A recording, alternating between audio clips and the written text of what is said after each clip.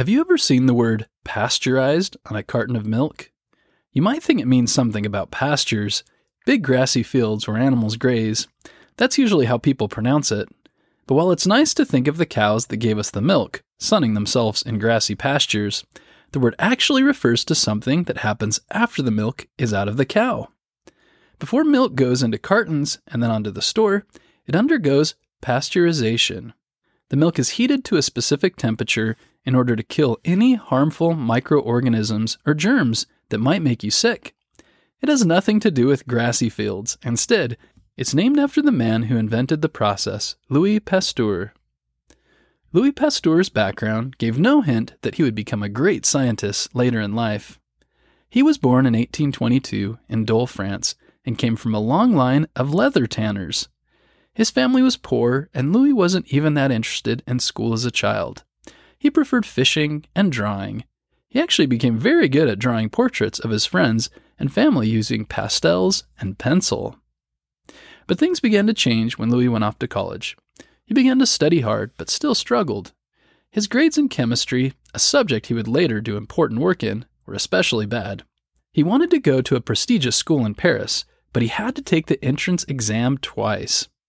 But even though he had setbacks, his hard work and dedication eventually paid off. While Louis was working to try to get into school, he began attending lectures by a famous chemist and decided that he wanted to be a chemist too. So when he finally went to school, that's what he studied. After he got his degree, he got a job at the University of Strasbourg, teaching and doing research in the structure of chemical crystals. There he also met his wife, Marie. She was the daughter of the head of the university. At first she wasn't so sure about this serious, somewhat shy man, but after getting to know him better, she fell in love too, and they were married. She'd support him throughout their lives together, helping in the lab and with his papers. Even though Louis started out as a chemist, his most important work is in microbiology, or the study of organisms so small you need a microscope to see them. This shift happened almost by accident, but as Louis himself reminded people, in the field of observation, chance favors the prepared mind. In 1854, he got a new job at a university in northern France. While he was there, the owner of the factory came to him with a problem. His factory fermented sugar beets to make alcohol, but sometimes he ended up with a spoiled, sour elixir instead of alcohol. At this time, scientists didn't know how fermentation worked.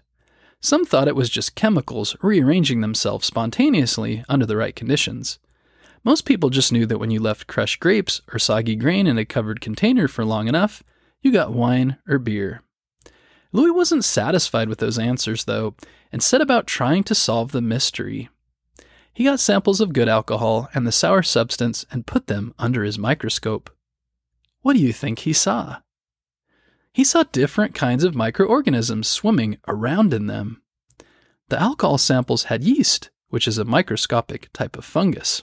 The sour stuff had bacteria, which is a completely different kind of microorganism. Both types floated around in the air, but Louis wasn't the first to realize that the yeast settled in containers of grapes or mashed grain and caused fermentation. Those tiny yeast ate up the sugars in the beets and used it to make energy, then got rid of the waste that they didn't need. That waste was the alcohol. Louis was hooked. He went on to study the microorganisms in wine and beer, finding new ways to make sure they weren't contaminated by tiny critters that would spoil them. But he wasn't just interested in making drinks safer, although this was very important for people's health and the French economy. Louis wanted to know more about how these tiny microorganisms lived. If so many scientists were wrong about fermentation, what other discoveries were waiting to be made? One idea that didn't make much sense to Louis was spontaneous generation. Spontaneous generation was the idea that some living creatures just arose from non-living things. Rotting meat made flies, some people thought, because they'd seen fly larvae on rotting meat. Louis thought that flies must be laying tiny eggs in the meat.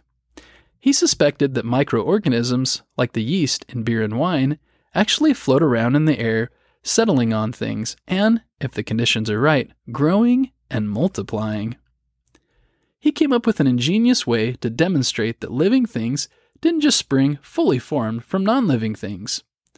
He designed a bottle with a long, skinny neck that curved downward like the top of the letter S, opening towards the ground. Then he boiled a broth, killing any microorganisms that were already in it. He poured some of the broth into the S-neck bottles, and some into bottles with necks that opened upwards towards the sky. Then he waited. After a few weeks, the bottles with the S-necks hadn't really changed, but the ones with upward-facing necks had become cloudy. Looking at the liquid under a microscope confirmed that microorganisms had landed from the air and grown in it. But microorganisms couldn't land in the S-neck bottles, so that liquid stayed clear. With all these discoveries to his name, you might be wondering, what else can one scientist do? A lot, it turns out. Louis went on to study how microorganisms might be involved in causing diseases, and maybe even find ways to prevent or cure those diseases. Sadly, he was motivated by events in his own life. 3 of his daughters passed away from typhoid fever when they were young. He started studying 2 diseases caused by bacteria: chicken cholera and anthrax. Chicken cholera is not a serious disease for humans, but is deadly to chickens, which you might have guessed from the name. Louis developed a vaccine for it almost by accident, but as with his study of microorganisms and alcohol, he was prepared to take advantage. Before going on vacation, Louis gave an assistant specific instructions for how to infect some chickens with the bacteria that had been growing. But the assistant waited too long and the cholera bacteria dried up. Lucky chickens. But Louis didn't think of himself as unlucky. Instead, he decided to give the chickens a dose of the dried up, mostly dead bacteria. These chickens got a little sick, but soon recovered. Later, Louis injected the same chickens with fresh, living cholera bacteria. He suspected that the first dose of mostly dead cholera bacteria might actually protect the chickens from the living bacteria. He was right. The chickens didn't get sick again. Next, Louis heard about a vaccine for anthrax that a veterinarian named Jean-Jacques Henri Toussaint had invented. Anthrax bacteria was deadly to both farm animals and people. He tested Toussaint's vaccine, and it worked. In an unfair twist, Louis got credit for creating the vaccine because his test was more widely covered in newspapers at the time. Sadly, Toussaint died only a few years later. But Louis wasn't done working on vaccines. The next disease he studied was truly terrifying: rabies. Rabies is a virus that causes animals, and unfortunate humans they might bite, to get a high fever, behave aggressively, fear water, and eventually die. There was no cure at the time.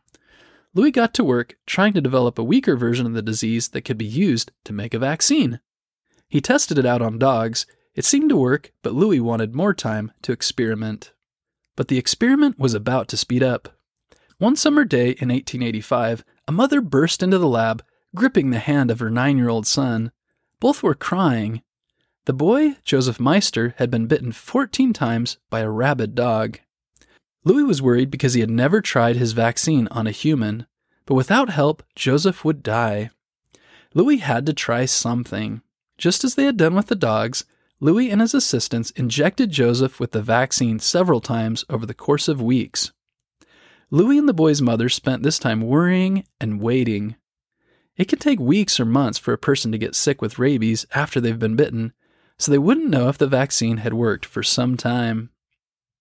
But time passed, and Joseph stayed healthy. He went back to school and playing outdoors, though I wouldn't be surprised if he was afraid of dogs after that.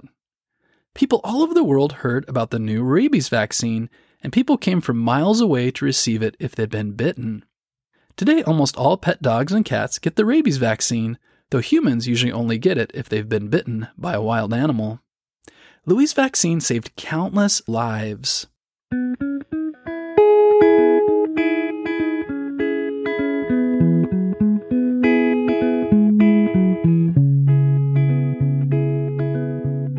Louis Pasteur always wanted to use his work to serve others.